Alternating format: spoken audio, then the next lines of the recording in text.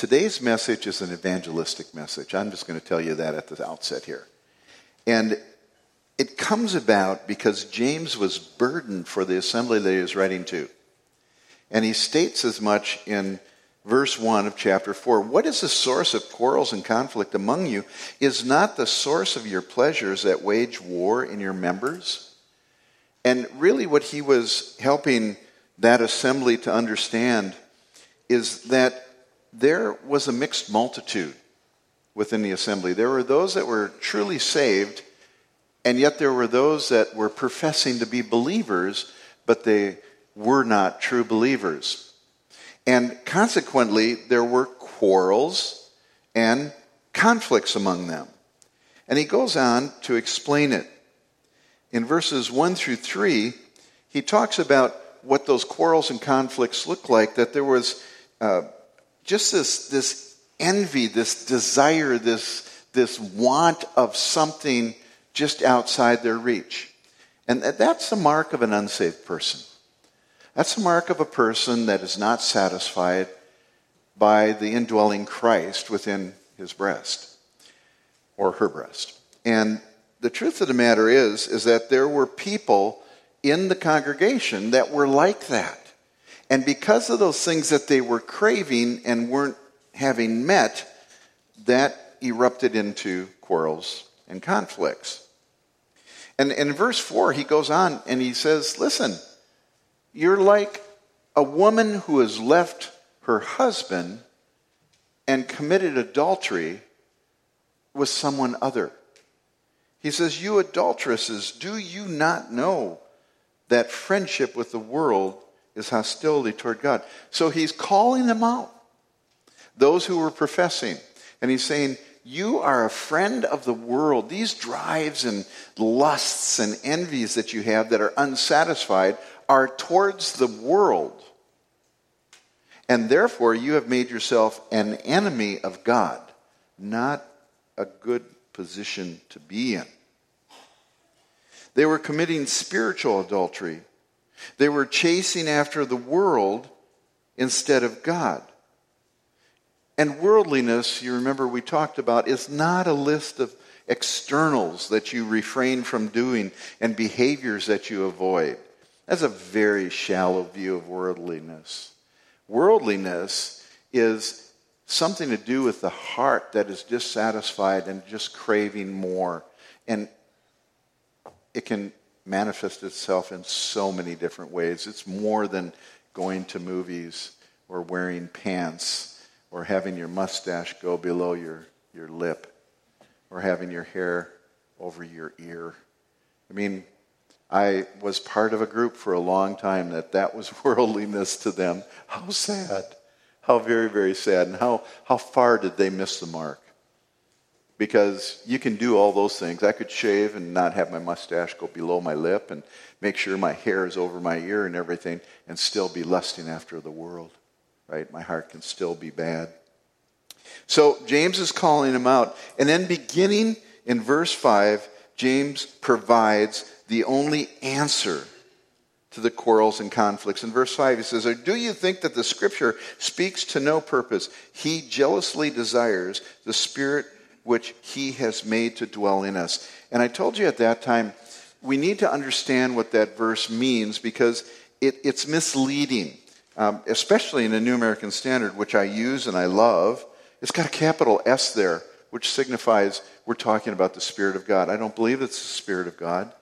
The King James does a better interpretation there. It says, or do you think that the scripture saith in vain, the Spirit, small s, the human spirit that dwells in us lusteth to envy. Okay? So you've got this human spirit inside that's craving all these other things. And that fits with the context. Because James was saying, because they were coming from those professed to be genuine believers, but who weren't, who were not possessors of salvation, James does some evangelism. And that's what we're going to get into today. He goes into a number of things, 10 elements I've listed, that define humility and effect the cure for sinners. Basically what I'm saying, and what James is saying, check your life, because these are the marks of a true believer. And of course, as I've said all the way through, James is talking to two different types of people, those who are saved and those who aren't. Can a saved person evidence some of these things and still be saved? Yes, because we have sin that dwells within us. Okay? We will not be free from that sin that remains within us until we have glorified bodies. So, we as believers, true, honest believers, can lapse into sins of worldliness. That's not the character of our lives, but we can lapse into them. And so it's a caution for those who are believers in the church as well. So whoever you be today, take heed, because it's for all of us to listen to. Let's pray. Father, as we consider these 10 commands, because they're imperatives, Lord, that James lays out as a challenge to those within the assembly that were not believers, Father, let us examine our own hearts. Open our eyes, truly, that we might see you, Lord. And Father, for those of us that may be true believers but are caught up in our own cravings from that sin that remaineth within us, God, cleanse us from that. Help us to free ourselves from that by focusing on Christ, who has satisfied our deepest longings. Father, some of us may have forgotten that. Lord, remind us through the sermon today, through your word today. And Father, we promise to give you all the glory, for it's in Jesus' name that we pray. Amen. So, as we think of these things, let me read verses 7 through 10 for you. Verse 6, starting in verse 6, he says, "But he gives a greater grace, therefore it says," and the Word of God says, "God is opposed to the proud, but gives grace to the humble. Submit yourself, therefore, to God. Resist the devil, and he will flee from you. Draw near to God, and he will draw near to you. Cleanse your hands, you sinners. Purify your hearts, you double-minded. Be miserable, mourn and weep. And let your laughter be turned into mourning, and your joy to gloom. Humble yourselves in the presence of the Lord, and he will exalt you." What a beautiful passage of Scripture. He uses 10 imperatives, 10 commands that reflect what a truly humble heart looks like. It's not a list of things that you have to do in order to become saved. It's a list that identifies the ingredients of a heart that has been humbled and is contrite.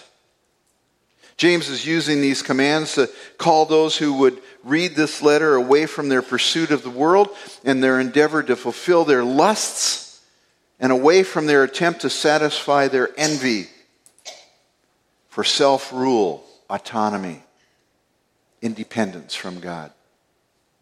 This portion is like the epistle itself, and it includes admonitions to believers, as I mentioned, to do away with any remaining aspects in their former worldly living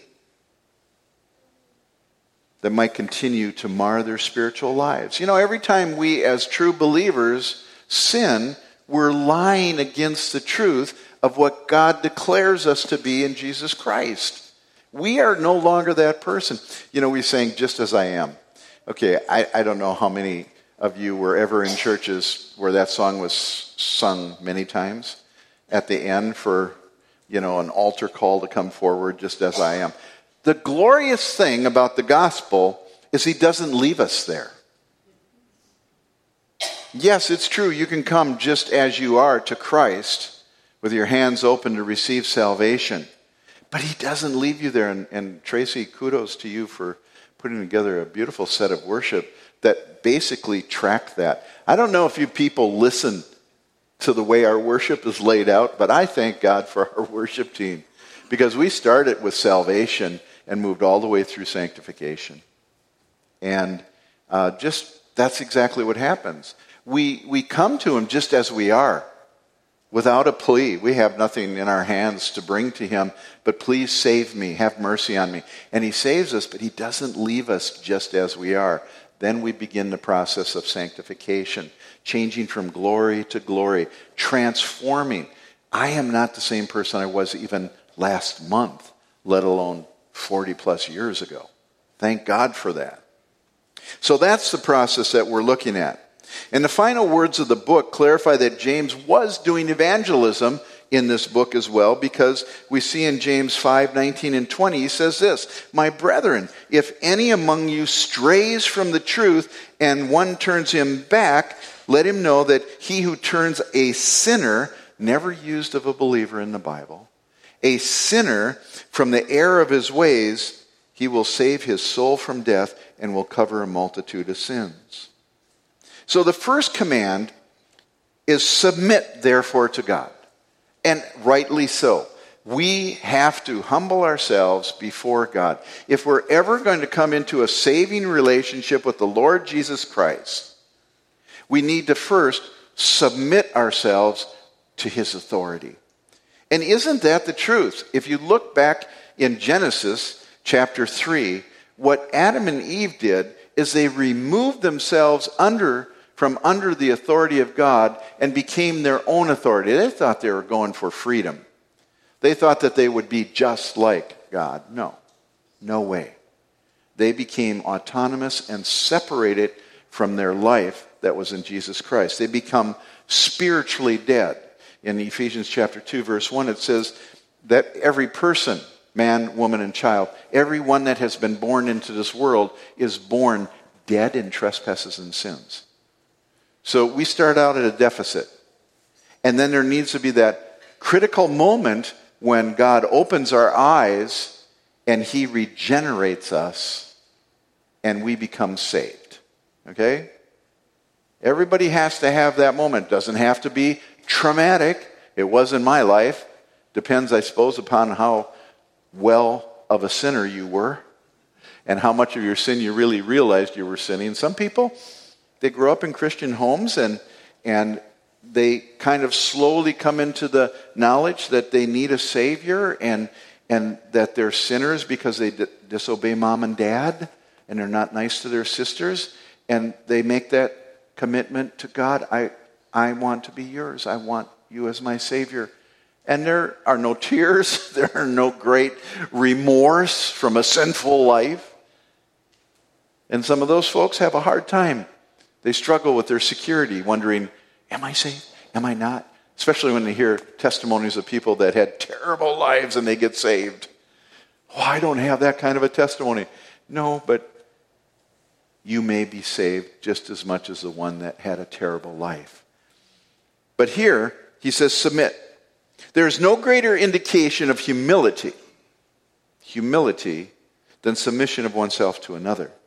And in this case, the willful submission of the self to the rightful authority of the Creator through an obedient response to the gospel of grace shows true humility.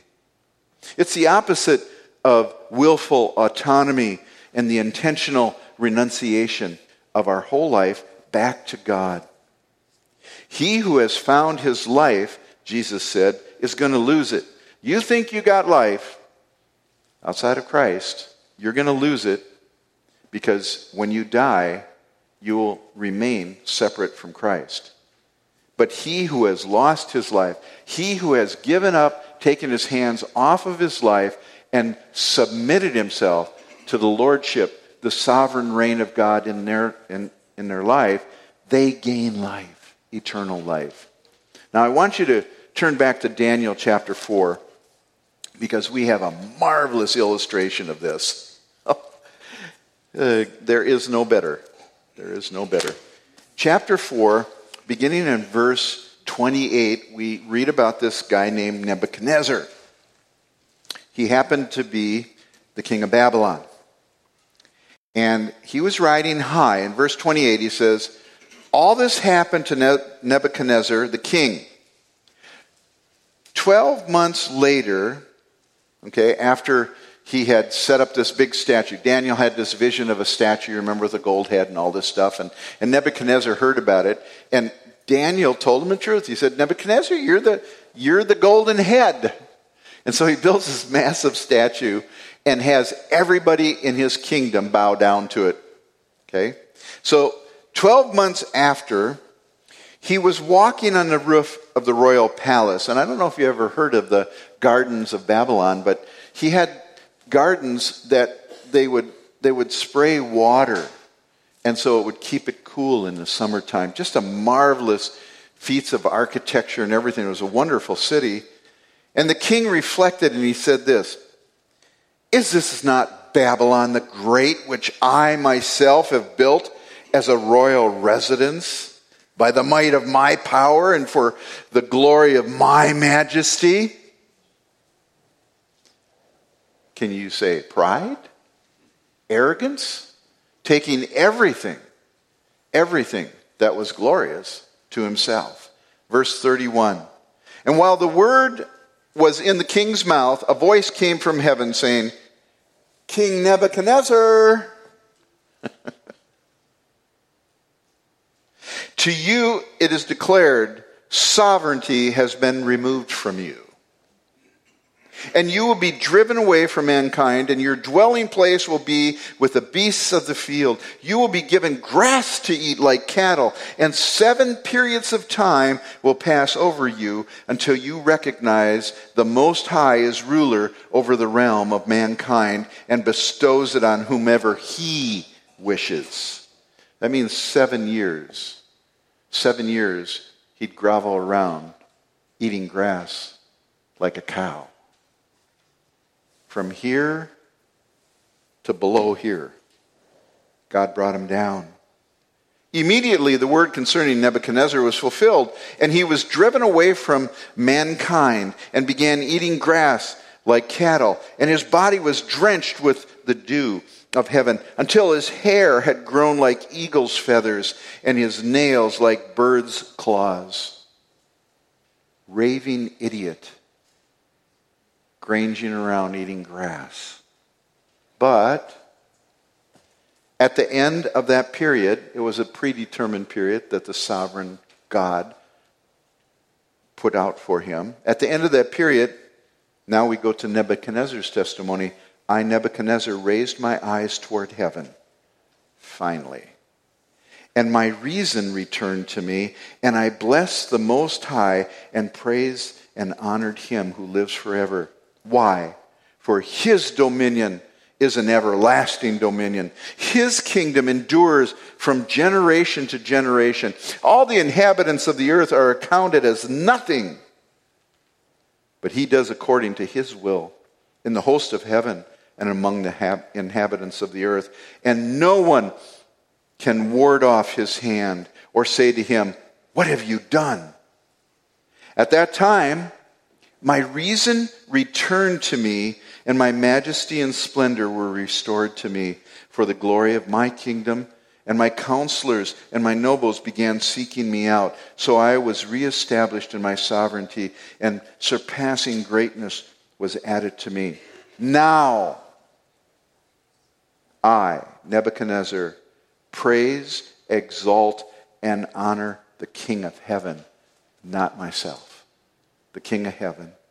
For all his works are true, and his ways just, and he is able to humble those who walk in pride. That preaches, right? I don't even have to say anything. That is exactly what James was telling them to do. Submit. Submit, people. And you see, it's so important because when we are standing autonomous, thinking that we can do something to gain his pleasure, we're just like Nebuchadnezzar. And some of us need to be brought low. We need to come to the end of ourselves. And so he takes everything away from us that we are trusting in. Maybe a marriage, maybe a family, maybe a high-paying job. Now you're broke and you don't have any money. Maybe a good name and you've fallen into disrepute. All this is good, people. This is good. It was good for Nebuchadnezzar to range around and eat grass for 7 years. Why? Because in the end, where he said, now, I know he's able to humble those who are proud. This is what James is getting at. Humility is the foundation. It is the open doorway, the empty hand, and the only way to express and experience that greater grace that he gives to those that humble themselves. Humility opens the way. And understanding that God's justifying and sanctifying and glorifying grace of salvation is freely given to sinful people. And now you know that. No matter how sinful a person may be, no matter how much he may love and follow the world, no matter how enslaved to the lusts and passions for the things of the world he may be, God's grace has more than sufficient power to save, redeem, and purify you, and sanctify you, and change you, and transform you. I can say that personally. Can you? Can you? I submit it to God's authority in my life. All my life growing up, I was taught what a man was according to the dictates of a culture. And I thought I was pretty good. I was pulling myself up by my own bootstraps. Pretty near killed myself. And then I finally realized, oh my gosh, I'm on the wrong path. I'm in completely the wrong room. And I humbled myself before God and asked him to save me, and he did. And then I began to live a life learning about dependence, not independence, not autonomy, but trust in one greater than myself. Well, that's the first command that he gives. Submit. Submit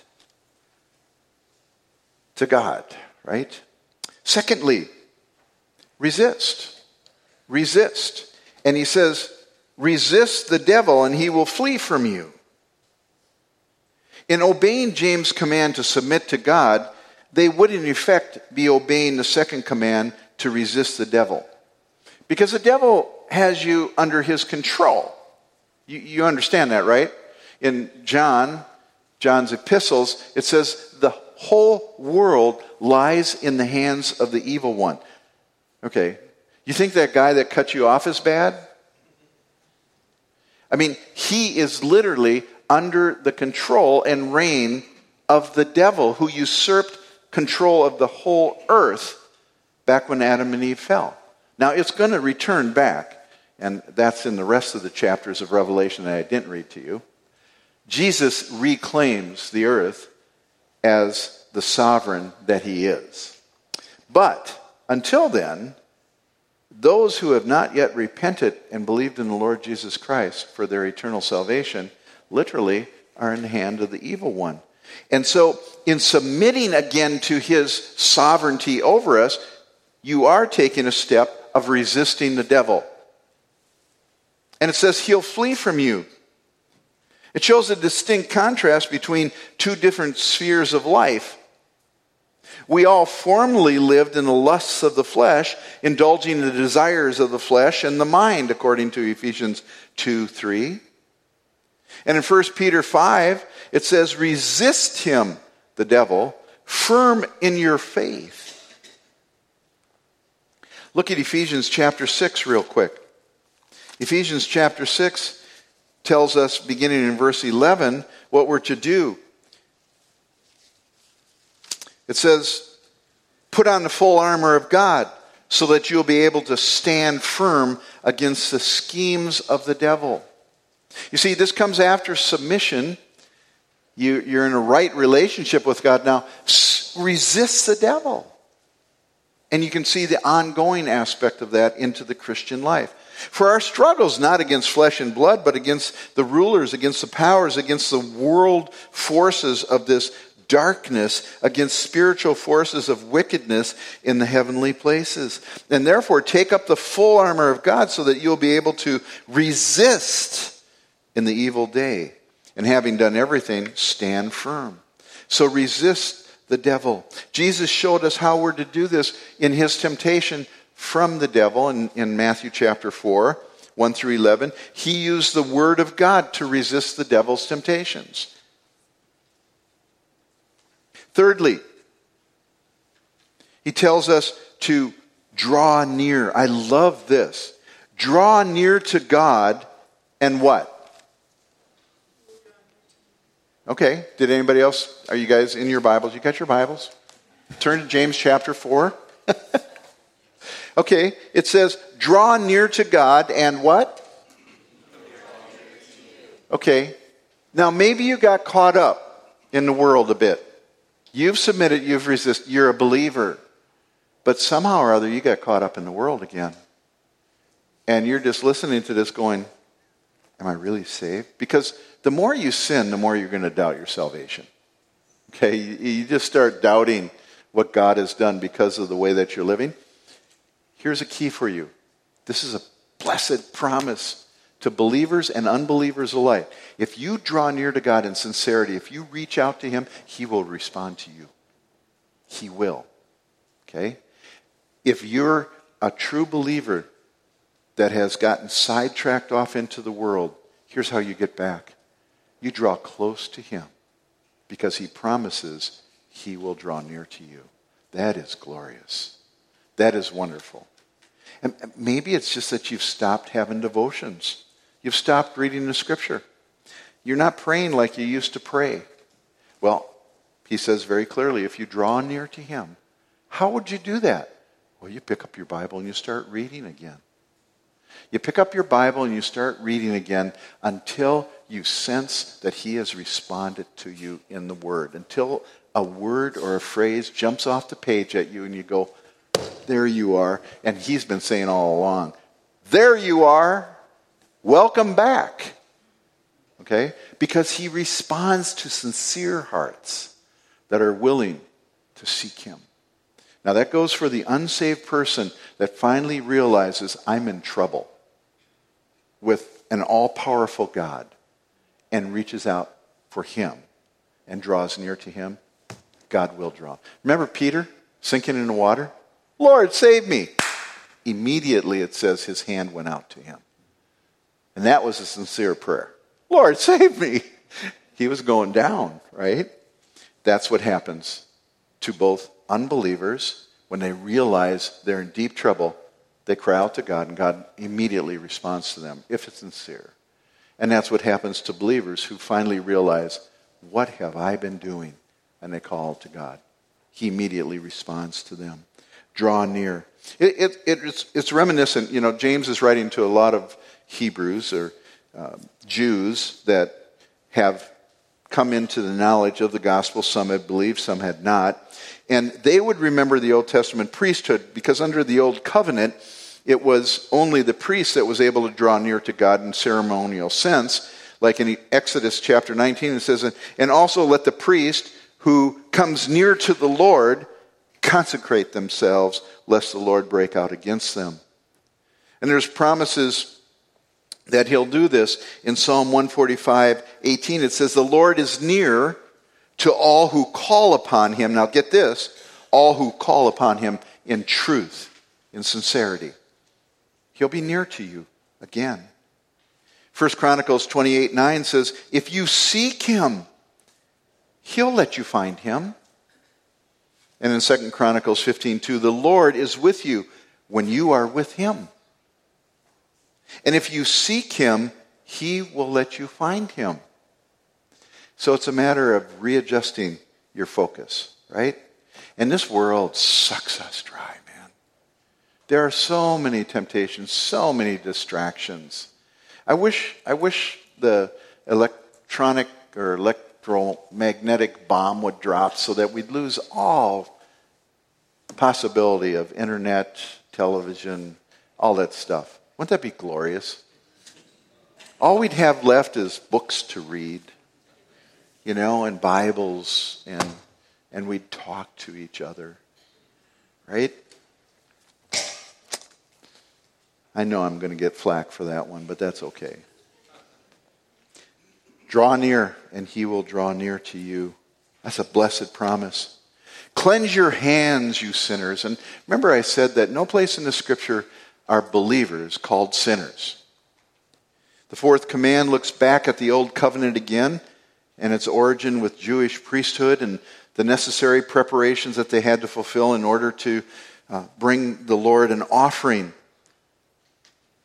They were to wash their hands. There was this command for them to construct a large bronze laver, a large bronze bowl, if you will, but larger than a bowl that you would think of a bowl. And they placed it between the tent of meeting and the altar, and the priests had to wash their hands in the laver before they ever approached the altar to make sacrifice for sins. You've all seen shows where Muslims, before they pray, they wash, right? They wash, they cleanse their hands. That's where they're getting that from. They had to do this or they would die. If they went and brought their offering to the altar without cleansing their hands first in the laver, they would die. They would be struck dead. All a picture of what we need in order to be close to God. Psalm 1 verse 5 says, "Therefore the wicked will not stand in the judgment, nor sinners in the assembly of the righteous." Sinners are unregenerate. Psalm 51:13, "Then I will teach transgressors thy ways," David said after his confession, "and sinners will be converted to thee," an unregenerate person. Isaiah 13:9, "Behold, the day of the Lord is coming, cruel, with fury and burning anger, to make the land a desolation, and he will exterminate its sinners from him." Sinners are not believers. We are sinners that are forgiven, okay? But we're never called sinners in the New Testament. The New Testament refers to sinners as unredeemed. In Matthew 9:13, Jesus said, "I did not come to call the righteous, I came to call sinners." And over in Luke 5:32, "I have not come to call the righteous, but sinners to repentance." And Mark 2:17, "It is not the healthy who need a physician, but those who are sick. I did not come to call the righteous, but sinners." The contrast is clear. There are sinners who are unregenerate, unsaved, and there are righteous who are saved. Now, I know that some of you are believers, but you don't feel very righteous. Draw near to him. Get back on track, okay? You're never going to feel righteous, but you will be closer to God. As in the other commands, James is presenting the cure for quarrels and conflicts among them. They needed to repent and believe, for there is no other way a sinner can cleanse themselves. Fifthly, purify your hearts. Again, another Old Testament illustration here. "You double-minded, who may stand in the Lord's holy place? He who has clean hands and a purified heart." Psalm 24. This is a grand promise of the new covenant, that we get a new heart. Those of us that are willing to submit and resist the devil, cleanse our hands, humble ourselves before a sovereign God, we are promised a new heart. We see in Ezekiel 36, "Then I will sprinkle clean water on you, and you will be clean, and I will cleanse you from all your filthiness and from all your idols. Moreover, I'll give you a new heart and a new spirit within you. And I'll remove the heart of stone from your flesh and give you a heart of flesh," one that's tender, that he's able to work with. "And I'll put my spirit within you and cause you to walk in my statutes, and you will be careful to observe my ordinances." Now, double-minded man, remember John Bunyan in Pilgrim's Progress, he called this one Mr. Facing Both Ways. I love that. Double-minded really means to be double-souled. And you can't really be double-souled as a believer. Okay? It is an apt picture of one who says this and then believes that.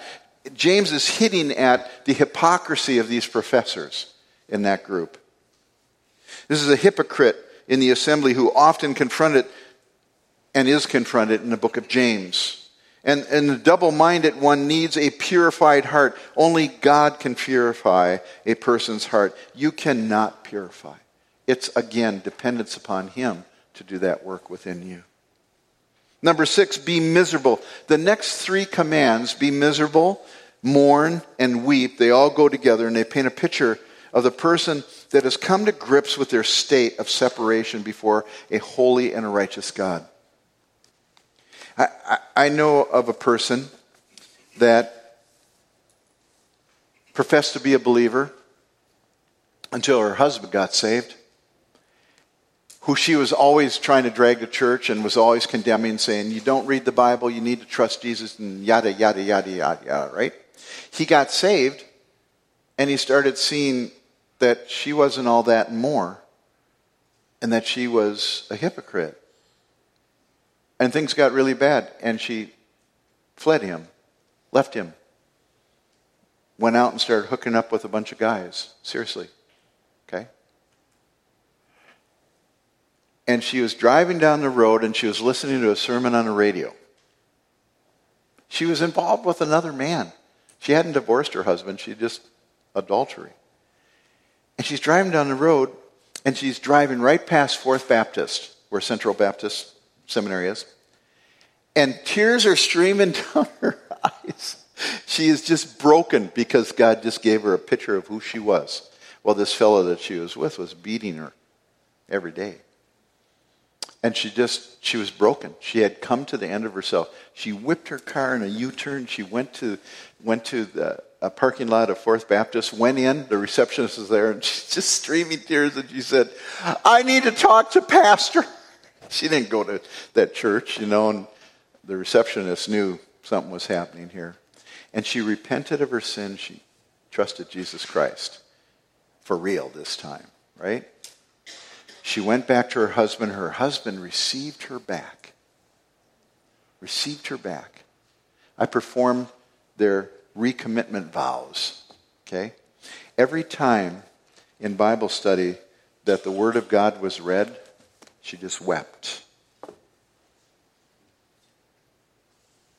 That's what I'm talking about. You see, there's a lot of fakers out there. A lot of fakers. A lot of professors. I heard the term yesterday that it makes me laugh. My mom's name was Eva, and it's called Big Eva. My mom wasn't a big woman, but Eva is just kind of a name you don't hear much. Big Eva refers to evangelicalism, the evangelicalism that's everywhere. There's churches all over that claim to be Protestant evangelical churches, but they don't have depth of truth in their churches, and their pulpits are basically how to live sermons that are 20 minutes long with great music maybe, but they don't do it. And so many people are caught up in what they think is salvation, and it's not even close to this stuff. That's why I'm preaching this today. This is what marks a heart that's been broken before God. It's like the tax collector in Luke 18. He is unwilling to even lift his eyes toward heaven, but instead repeatedly beat his heart, saying, God, be merciful to me, the sinner. Be merciful to me, the sinner. And of course, he's contrasted with the Pharisee that was a hypocrite, right? Saying, here I am, Lord, I'm bringing my offering to you. Just amazing. And that verse 14 says, I tell you, this man went down to his house justified rather than the other. And get this, Jesus even brings out James' theme here. Maybe James was thinking of that when he wrote this. For everyone who exalts himself shall be humbled, but he who humbles himself shall be exalted. Always remember, what matters is not so much what we think about God, people, but what does God think about you? What is God's perception of you? That's what's really important. And he's clear that he will oppose the proud, but he gives grace to the humble. Mourn. To mourn is to have a deep grief and remorse, similar to what we experience when we lose a loved one, right? When we lose a loved one, our hearts are broken. And we have remorse because we didn't say everything we could have said when they were still alive. Many of you know what I'm talking about. He's bringing this over to the relationship with God. 2 Corinthians 7:9 through 11 describes this in detail. I now rejoice, not that you were made sorrowful, but that you were made sorrowful to the point of repentance. For behold, what earnestness this very thing has brought. This godly sorrow has produced in you. What vindication of yourselves, what indignation, what fear, what longing, what zeal, what avenging of wrong has brought into you. This godly sorrow, this mourning for your sin. Man, I did not need to recount my sin when I trusted Christ. When the gospel broke in on me, I knew I was just awful. I sinned against everything that I knew to be right. And he just, when I admitted that to him, he just saved me. He saved me. Weep. Weeping and tears are the outward manifestation of two attitudes of heart that we just talked about. Right? It's the weeping of Peter when he realized that he had denied the one he loved. The scriptures tell us, and Peter remembered the word which Jesus had said, that before the cock crows 3 times, you will deny me. And he went out and he wept bitterly. Now, this is not the weeping that some house church pastors over in China devised. That if you weep for 7 days, you will be saved. And they taught it as a doctrine. It's not the tears of a person who's saddened to turn away from the world and the things that they used to love, and that's why they're crying, because they can't do that stuff anymore. That'd be worldly sorrow, and it only leads to death, separation. The weeping James refers to here is the outward expression of that deep remorse for their sin. Peter's sorrow was godly. Judas' sorrow was worldly, because he went out and hung himself. There were tears over his guilt, tears over the fact that he knew what he had done, but he had not submitted himself to God, because he went out and hung himself. These tears were more in keeping with David's tears, with which the scriptures say he watered his couch.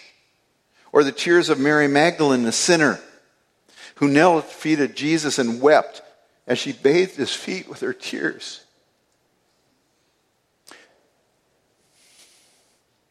Jesus says her sins were many, and they've been forgiven.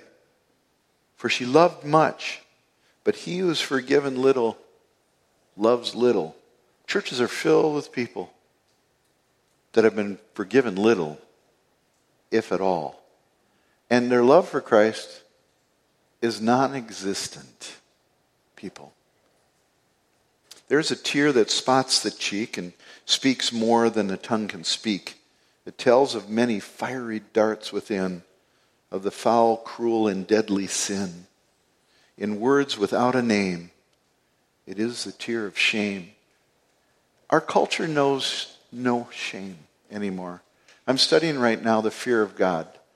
John Bunyan, I have the works of John Bunyan. And John Bunyan, like the true Puritan that he was, wrote a small amount on the fear of God. I think it's by like one verse, but it's pages and pages.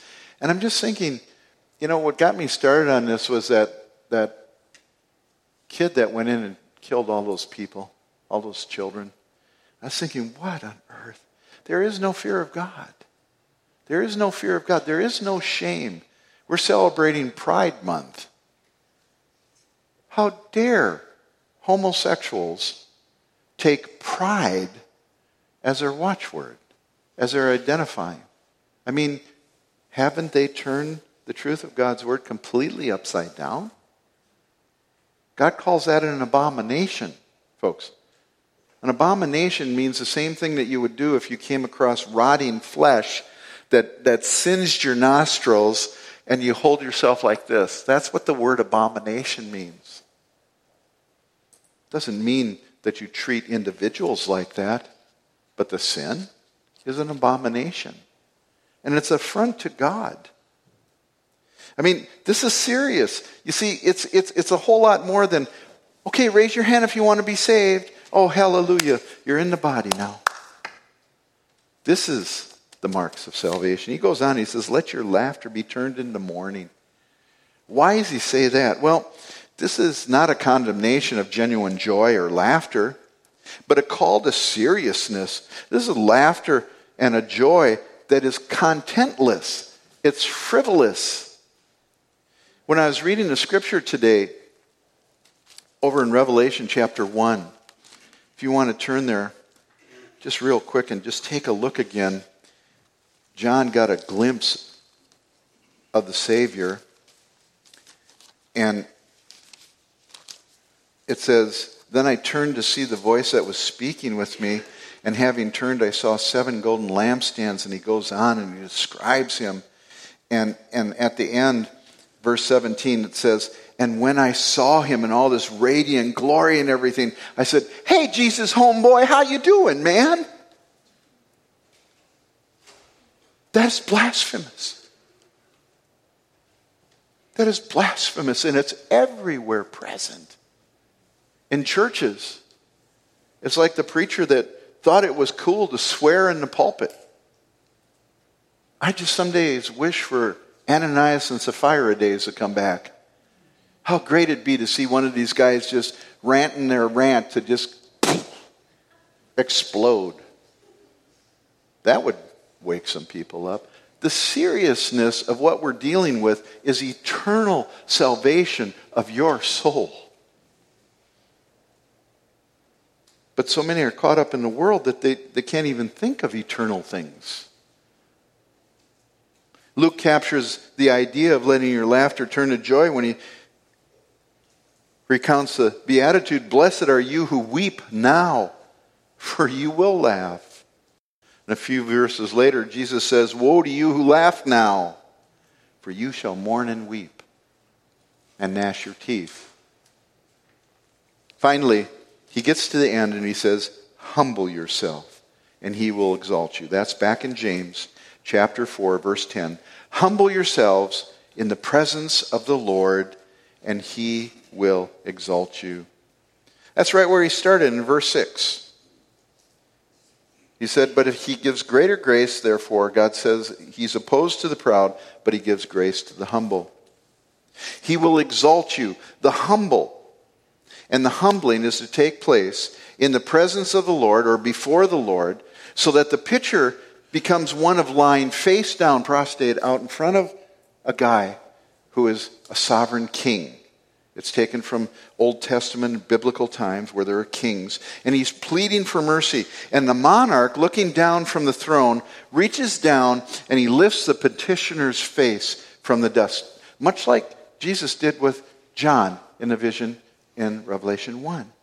And a person stands then confident in the forgiveness of their offended Lord and free from all consequence, having been lifted up by the very one that he had offended.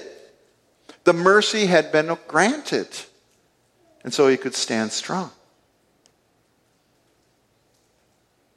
Isn't this exactly what takes place in the story of the prodigal son? When he came to his senses, kind of like Nebuchadnezzar. When his reason returned to him.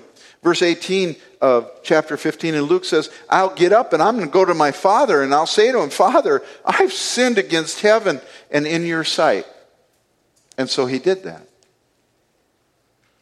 And when his father saw him coming, in verse 22, he says, bring out the best robe and put a ring on his finger and sandals on his feet and bring the fatted calf and let us eat. For this son of mine was dead and he has come to life again. He was lost and he's been found. And they began to be merry. There's laughter. They began to be merry.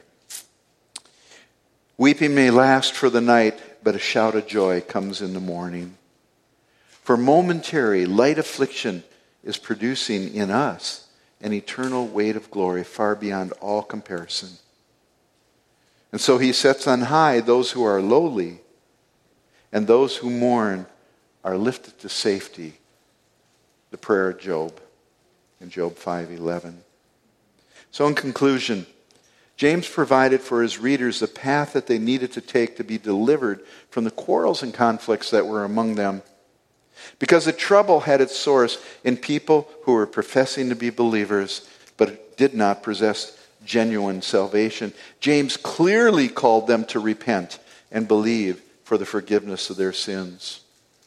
You see, in an assembly that's filled with regenerate people, bona fide, born-again people, will be an assembly with far less problems than the quarrels and conflicts that James addressed in this passage.